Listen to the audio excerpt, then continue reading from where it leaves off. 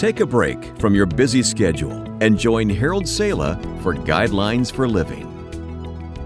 Second by second, 2,000 years have trickled through the hourglass of time since Jesus walked the shores of ancient Galilee and ministered to the crowds and healed the sick.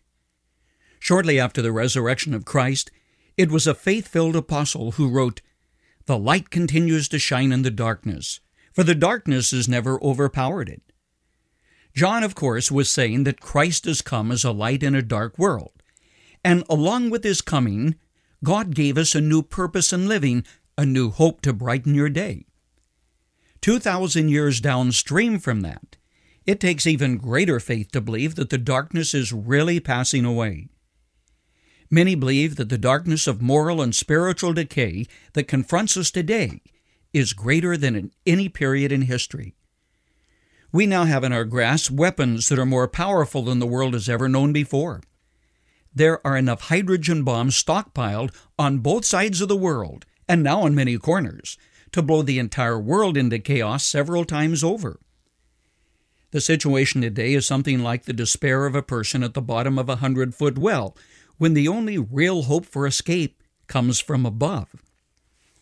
3,000 years ago, David cried out, "My help comes from the Lord who made heaven and earth." It's in the midst of this world that we find ourselves struggling, trying to identify with God and to get through life. Question: how do you relate to the darkness that surrounds you where you are, your neighborhood, your office, your little world? Do you only curse it and wish that it were not there? Or do you light a simple candle, even a small one, which drives back the darkness? Have you forgotten the words of Jesus who said, "You are the light of the world"? As we move through a dark world, our purpose and function in life should be much like that of the old lamplighter who progressively moved through the streets lighting lamps.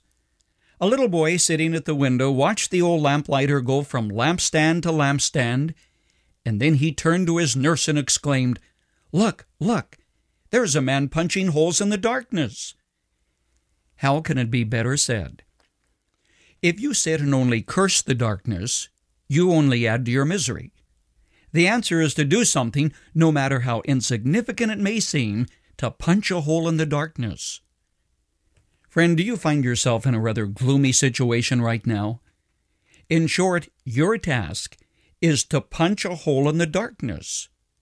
Paul wrote these words, "Be blameless and innocent, children of God, above reproach in the midst of a crooked and perverse generation, among whom you appear as lights in the world." Remember, friend, the smallest light is greater than the most powerful darkness. You can be much like the man who was blind, but every day he shuffled to the same corner and he sat there begging.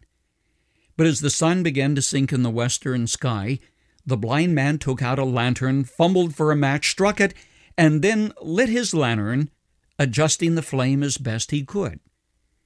People going by would say, "Why would a blind man carry a lantern? Stupid thing. Why should he make a point to light it as the sun sets? I mean, after all, wasn't darkness and light all the same to this man?" He even admitted that he could not tell the difference between light and darkness. Then why bother to light the lantern? "It's simple," he replied. "I light it so people won't stumble over me."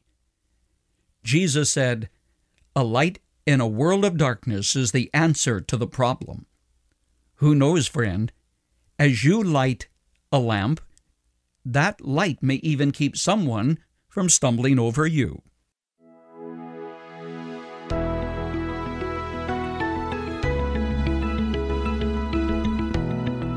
You've just heard Guidelines for Living.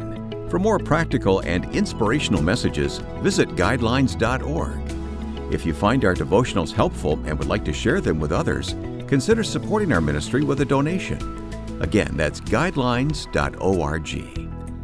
Thanks for listening to Guidelines for Living.